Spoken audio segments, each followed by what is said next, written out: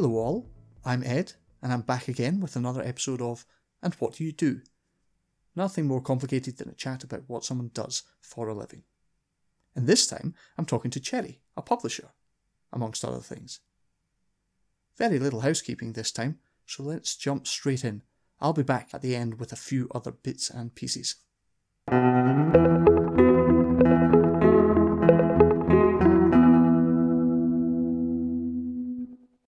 Okay, well, I'm here with another guest, but tell me, who are you and what do you do? I'm Cherry, and among other things, I run Arachne Press. I also write myself, and I teach creative writing at City University. And when we're not in lockdown, I sing. You sing? I sing. Oh, hold on. I think we'll maybe get to that one in a minute, but let's go back to the first one. So can you give me a little bit more about Arachne Press? Yeah, okay, so it's actually Arachne's 8th anniversary next month. And because we're named after a spider, 8 is a sort of significant anniversary, so we're doing a big deal about it. But basically what we do, I say we, it's me. I am a sole trader, and I hire people in to do bits and pieces that I'm either not capable of or find tedious. So mostly we publish short stories. That's where we started, but we've expanded out into poetry, which I'm thoroughly enjoying. Though I feel a bit of a fraud editing poets, because although I write poetry, I really wouldn't call myself a poet. So often, if there's something wrong with something, I know there's something wrong, but I don't know how to fix it. Right. But that gives the poet control, because I'll just say, it's fine up until here, and then something goes wrong. You'll know what it is. Go away, sort it out. And they come back with something that's better than I could have suggested. So that makes me happy. We've published a few children's novels. And the other thing that we do as Arachne Press is we run the Solstice Shorts Festival on the shortest day of the year. So we've been doing that since 2014. But I think that's going to have to be online this year, unfortunately. So going back to the start, I mean, how do you begin something like that? You tend to think if you foolishly. Foolishly, okay. It sounds like such a monumental task. Publishing seems, to me at least, a sort of big, scary world. How do you break into that? It is, and it's very, very old-fashioned in a lot of the ways that it behaves. There are times when I just think, this is insane. Why is it like this? Why can't it be different? But anyway, fit a peak, basically. I contacted my publisher and said, you published this book 3 years ago and I've not seen any money yet. Surely to goodness it's sold enough to be worth sending me something. And she said, oh, yes, it has. And I said, so send me an account. And she did. And they owed me something like $3,000. But she wasn't going to pay it because she couldn't afford to. And right, okay. She was about to republish a book of mine. And I said, right, well, you just stop right there. You're not republishing my book if you can't afford to pay me. I withdraw my permission. And this was, just before Christmas, and I was in a towering rage, fury. And what am I going to do about this? Sod it. I'll just do it myself. You were right with me swearing, by the way, Edwin, because I do a lot. Yeah, that's all right. Just warn you. And over Christmas, because I wasn't at work, so I had time to think about it, and I thought, right, well, I will do it myself. I will actually republish this book myself. It sold well enough to be justified. She thought it was worth doing, but then, of course, she wasn't expecting to have to pay me. I thought, I don't really want to be a self-publisher. It's got connotations I'm not happy with, and also I was about to be made redundant for the second time in 5 years. So, I had the time to put into it. And I thought, well, I think I want to publish other people, and I think I maybe want to publish a lot of other people. I want people to have conversations with, because at that point I've been working for home for 3 or 4 years, and you sort of spoke to people on the phone, but it wasn't the same. And so I thought, I will do anthologies, because then there'll be 20 people in each book. That's lots of people to talk to. Where am I going to get anthologies from? Where am I going to get the stories? How do I reach these people? I wasn't in the least bit concerned about how to get books printed and how to get it typeset and all of that. Probably should have been. But my immediate thought was, where am I going to find the stories? And I'd been performed several times by Liars League in London and Leicester and Leeds and Hong Kong, but London being my local one. So I emailed them and said, is anybody doing this already? Is this an open door? And was given access to the entire archive, which was at that point 6 years worth of 6 stories a month. So there were quite a lot. So I had a conversation with them and we narrowed it down to London stories and they helped me find those. And this was January 2012 and I'd said London because the Olympics were coming up and I thought there'll be more people in London than there ever will be again and they'll all want to take something home that has London on the front. So this was my plot. However, I had no idea about what the lead-in for this sort of thing is. I mean, I could have got the book arrived and ready to go in 3 months easily, but the book world expects to know at least at this point 6 months ahead of publication. So I was scurrying about trying to get a sales rep and distributor in time to be able to say, hi world, this book is coming. And of course I couldn't. It was impossible. So it actually came out just in time for the Paralympics and did quite well. So I thought, okay, well, we'll do this again. So we actually registered the company at the point I knew it was definitely going to happen on the 28th of July, and the first book was out by the end of August. Can't actually remember what the date was now, but that's why August is our anniversary month, as it were. Do you find, or did you find, that there was also a lot of other people that wanted publishing to change, in the sense that, were people willing to help out quite often? Or did you actually find that you really did have to force some things?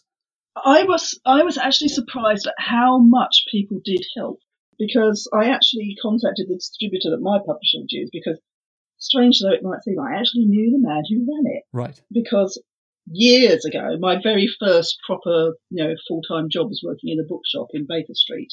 And he was at that point a rep for a distributor, and then he set up his own distribution.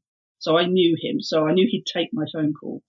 And I phoned him up and said, what do you think I should do? And would you distribute my books for me? And he said yes. And ultimately, I didn't go with them because I can't remember why now, but there was a reason. And what I actually did was I joined the IPG, the Independent Publishers Guild group. Can't remember. I kind of assumed, because the sort of work I'd done before, that there might be sort of competition, but nothing of the kind. People were queuing up to give me good advice. Wow. And help, and lovely, lovely people. And I'd go to meetings and I'd sit in the corner thinking, I don't know anybody. And people come and say, hi, I don't think I've seen you before. And being absolutely delightful. I found my printers, who I still use and wouldn't move away from unless they were to go bust or something, because I love them.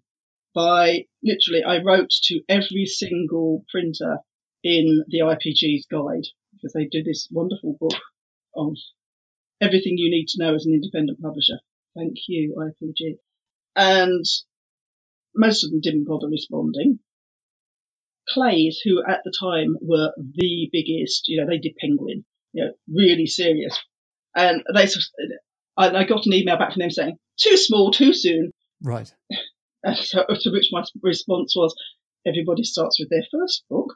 Well, yeah. And they actually came back and they said, yes, but we are not the right we are not the right printer for you. Have you tried X and X? One of them I already had, and the other one I'd never heard of. So I tried them, sent them exactly the same email I sent everybody else, which said things like, I'm very particular about my paper, but I don't know what anything's called. So you'll need to tell me. And I'm very particular about my bindings, and I don't know what anything's called, apart from the fact I know I do not want perfect bound books ever. So if that's all you do, don't bother responding, which is probably why quite a few of them hadn't. And they are the only people who phoned me up.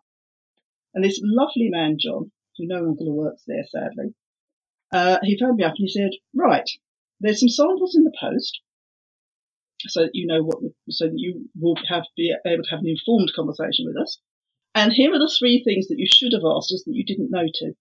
Wow, that's pretty good. And when the samples arrived, I was expecting bits of paper with "this is blah blah blah blah" written on it.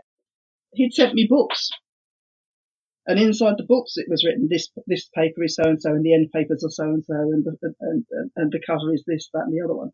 And I thought, wow, I like these people, and they were only 3pence per book more expensive than the cheapest one I'd already had.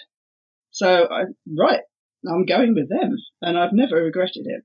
They are wonderful, wonderful people. Yeah, I mean, if nothing else, that is very good customer service, I suppose, or client service. I'm not sure what you would call it, but they're down in Cornwall, and the other people I was looking at were in Croydon, and I was thinking, well, if something went wrong, we would go and kick them. And then I thought, but I've got a reasonable chance with people like this, nothing will go wrong, so I won't need to kick them. Wow. And indeed, the only time anything did go wrong, I phoned them up and I said, John, what have you done to my book? And unfortunately for them, it was the largest book we'd ever done. It was a real fat book, so it was a lot of pages. And he said, it's a new machine. I think the sheets were going through too fast. And I said, well, I can't use this. You're going to have to reprint. And there was a slight gulp. He said, I'll go and talk to the boss. And he phoned back to us and said, it's on the press now. We're redoing it. All right. Well, that's the kind of people you want to deal with every day. So that was my most expensive contract with them, and they had to do it twice. So having been spurred on to start this business and the success of the first project coming together, really, how did you find authors for the next set? By that stage, were people coming to you, or did you have to go and find them?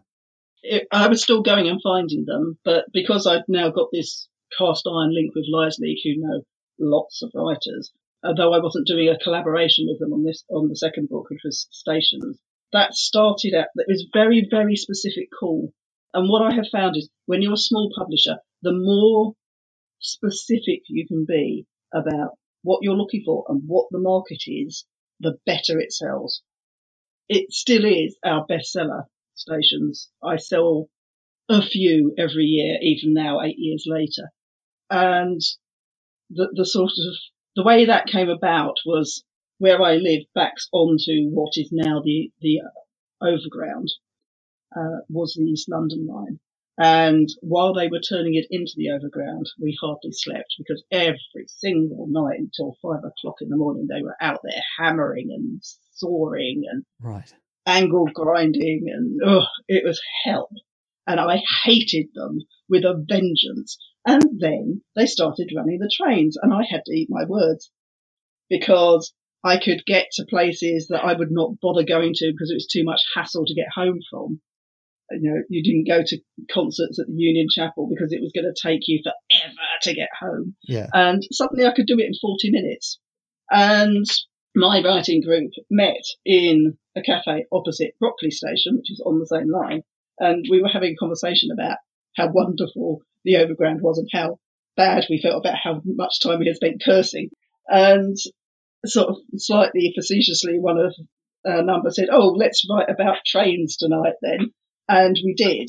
And by the end of the evening, I say, I think this might have legs. So I put a call out to everywhere I could think of. The Arts Council have a post your opportunities thing, which is wonderful. I find all sorts of mad things on there. And Facebook has loads of writers groups and things like that. And National Association of Writers in Education are my sort of go-to places if at first call. And because it was so specific, it was quite good because people knew what I was asking for. And so what I said was, we want to end up with a story for every station between Highbury and Islington and West Croydon, Crystal Palace and New Cross, because the line splits at the bottom. Surprise, surprise, we got lots and lots and lots of stories for Shoreditch. Okay. And nobody wanted to do Haggerston. I mean, poor old Haggerston. What's wrong with Haggerston? And in the end, we had to use one of the New Cross stories for Haggerston because it wasn't that specific. It was about being on a relatively new station. And I emailed the writer and said, "You've never been to New Cross, have you? This is not what that station's like. But Haggerston is. Do you mind if we move you?" So we did that, and we had a riot with that. We launched it at the Brunel Tunnel Museum because the line goes through the Brunel Tunnel. Right. And we had a signing at the London Transport Museum, and we did promotional photo shoot on the line. I got as many of the authors as could onto the same train from Crystal Palace because hardly anybody gets on at Crystal Palace, and so we could take over one end. And I just took photos of this entire carriage full of people reading the same book, which is quite fun. Well, I'm kind of interested in that. You're saying that being specific was really important for that. Talking more generally, though, I'm just wondering, this is a question I like to often ask. Have you seen any changes in the last 5 years, or can you see anything coming down the line in the next 5 years within the world of publishing? Have there been any shifts? I mean, yes. Okay. There's not so much in publishing, but in book selling. Like, they want to know even sooner now. Last year, my sales reps phoned me in February and said, "So Waterstones want to know what your Christmas book's going to be." Wow, okay. And I sort of tore my hair and said, "For heaven's sake, I haven't quite put my Christmas tree away." It was that sort of level. And over the 8 years I've been doing this, it went from being 6 months to 9 months. And now it's practically a year ahead that they need to know, or your book doesn't get on the shelves, which means that I really have to plan ahead in a way that I'm not entirely comfortable with, to be honest. I'm a bit of here's a good idea, let's run with this sort of person, really, rather than planning. And also, it's difficult to say to an author, "Yes, we'll take your book, but we're not going to publish it for 3 years," because that's where we're on in our planning, which is what I'm having to do, because they want instant gratification, bless them. And who can blame them? And even in the best regulated systems, it takes a minimum of a year to do it properly and actually get it into the bookshops. As opposed to, you can produce a book. If you're going to sell it, you have to prepare. But the other thing that's really beginning to get traction is audiobooks, which unfortunately are horrendously expensive to produce. We've done one. We did our shortest book as an experiment. Got the poet to read her own poems because she does it fantastically, and that meant we didn't have to pay an actor. And it still cost twice what the production for the book had been. And getting it into the distribution stream was actually quite complicated and involved contracts with America, which is sort of thing that you think, "Oh, I don't really know what I'm doing here." Because there are no aggregators in this country. They're all American, so you have to go to them first to get it anywhere, unless you're going to make individual contracts with every single possible stream, and I wasn't going to do that. Right. And I think we sold 5 copies. So, it's not working for us, but with lockdown and all of this, I'm very much thinking my next big plan is going to have to be which of these books would work as audiobooks and how do I get them there, because that is how people are consuming books a lot at the moment. And had we had audiobooks available at the beginning of this, I think they might have sold. I don't normally do ebooks of the poetry because the formatting is such a bind. But as soon as we knew that bookshops were going to be shut, that I spent a week getting books ready to go to be converted, and we got them converted in super fast time. And I think within a month, every single one of our poetry books have been converted, because I had to spend a lot of time finicking with them to get them so that the formatting was something like what the poet intended. Because if people are changing the size of the font and things, then there's nothing you can do about that. But at least I can get the page breaks in the right place and that sort of thing. So this might come across as a bit ignorant, but do you consider audiobooks to be the same sort of thing. In my mind, it's almost, or you might be able to argue that they're like a broadcast of something. You talked about the idea of, being able to get the poet to perform their own work rather than get an actor in. But in the same way that if you broadcast something out on the radio, sorry, I beg your pardon. No, I get your drift. Is it drama or is it, yeah? I think with poetry, you could make a case for audiobooks being like a drama because it's much more performative in itself. Right. And this, and one of the reasons I was absolutely fine with having the poet read it was I knew she would do it brilliantly because I have seen her do it live. And sure. Poets are actually much more proactive about getting out and about and reading their poetry, or sometimes even performing it from memory, which is quite something. I really couldn't manage that. The interesting thing about audiobooks, I listen to them occasionally. I accidentally got an Audible, the way you do if you forget to say no to something, and sort of I'll stick with it. I have found that a darn good book can be ruined by the wrong reader. I have listened to several where I have been here and I've been thinking, yeah, you've got the emphasis in the wrong place on this line and it's distracting me and this isn't the voice I want in my ear. And, because you don't get to choose. It's who it is. Sure. If that was on, if it was on the radio and you weren't enjoying it, you just turn it off. When you've bought the book, you tend to plough on a bit further before you give up. And the most annoying thing I found with audiobooks is that if you go to sleep listening to them, you've got no idea where you went to sleep. Whereas with a broadcast, it would stop at the end of that episode. Yes, and you'd be able to, you could say, it's about a quarter of an hour in, or whatever. I went to sleep in the middle of Hamlet, having sobbed my heart out. I was lying in bed with my eyes pooled with water because it's such a distressing book. And I'm thinking, this is a really stupid thing to listen to when you're trying to go to sleep, and promptly went to sleep. And and when I woke up, the entire book had been playing in my ear unheard. And I had absolutely no idea where I got to, and I've not gone back to it. Partly because I found it such a distressing book, and I'm not in the right frame of mind, really. I think listening to a book about somebody dying of the plague during this was not a good idea. But that's just me. Possibly not. So I don't know is the short answer, but because I work with a lot of actors, I do have some fairly strong ideas about how things should be read. And I think if and when we do somehow get hold of the money to be able to do this, even if they don't sell, it'll be an interesting project. I would very definitely not be letting them loose on it. I would be saying, okay, and it would be as though it were full performance. We would rehearse it. We wouldn't just sit them in a booth with the book and say, off you go, because it doesn't work. Sure.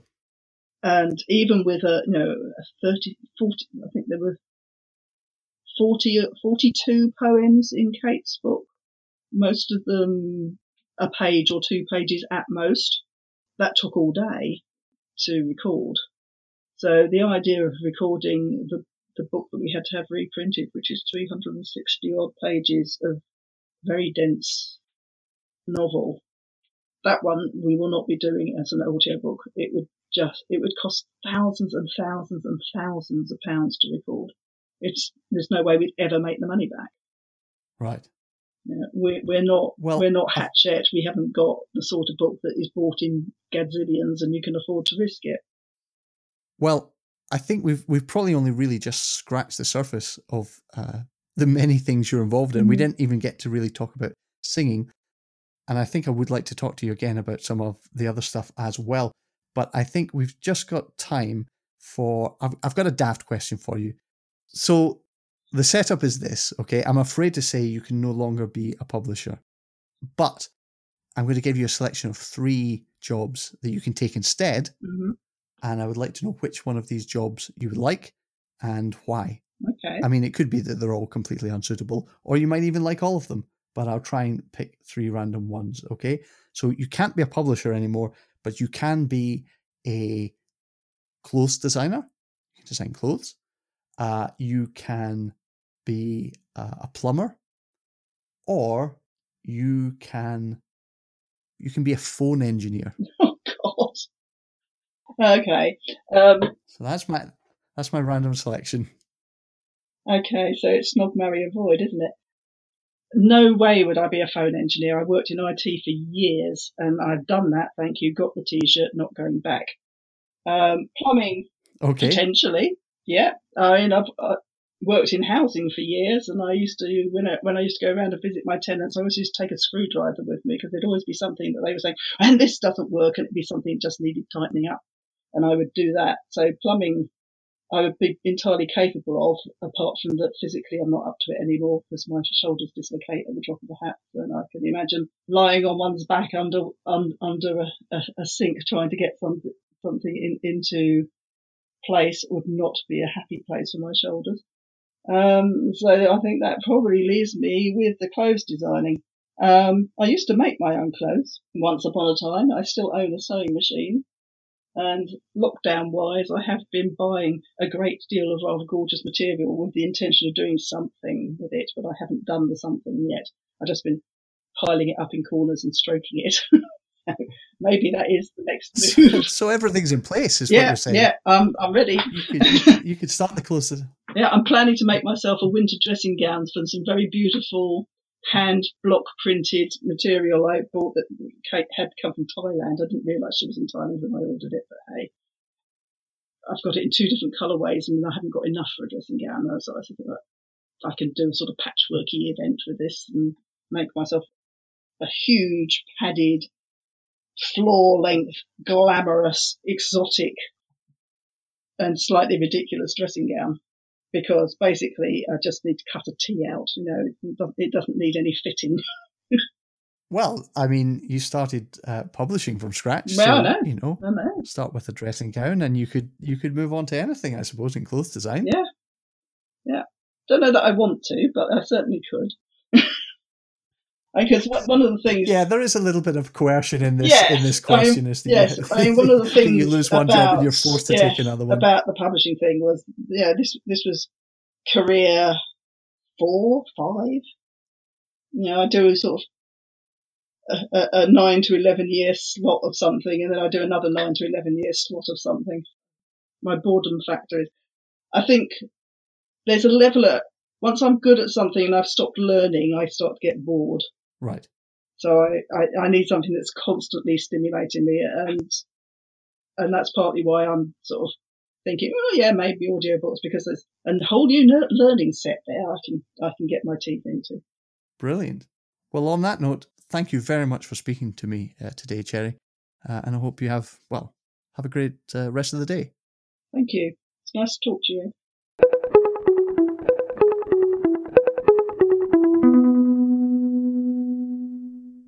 There we go. My thanks to Cherry, of course, for the interview, and special thanks for the times when I really didn't articulate myself very well at all. I enjoyed our chat a great deal. It was clear there were lots of other things that we could have delved into. At the risk of pestering her, I'm going to try and interview Cherry again as soon as I can. I'd definitely like to get into her own experiences as an author, for one. And, we really didn't get to talk about her singing. I wonder what that's about. Okay, links, plugs, and that sort of thing. First up, Cherry herself. You should check out Arachne Press at arachnepress.com. Makes sense. Next, Liars League was mentioned. I hadn't heard of them before, but it seems that I've been missing out. They're at liarsleague.com, and they're a multi-city and indeed multi-country group putting on fiction readings with professional actors. They have all sorts of resources and extensive archives, so definitely check them out too. Next, just because it did bother me, Cherry referred to what I can confirm is the Independent Publishers Guild in the UK. That's independentpublishersguild.com. Well, I should probably plug my own stuff, I suppose. And what do you do podcast at gmail.com? Please get in touch. And why not visit andwhatdoyoudopodcast.co.uk? That's a rhetorical question. Let's not pull at that thread. And with that, we're done for another episode. Back soon-ish with more. Take care. Speak soon.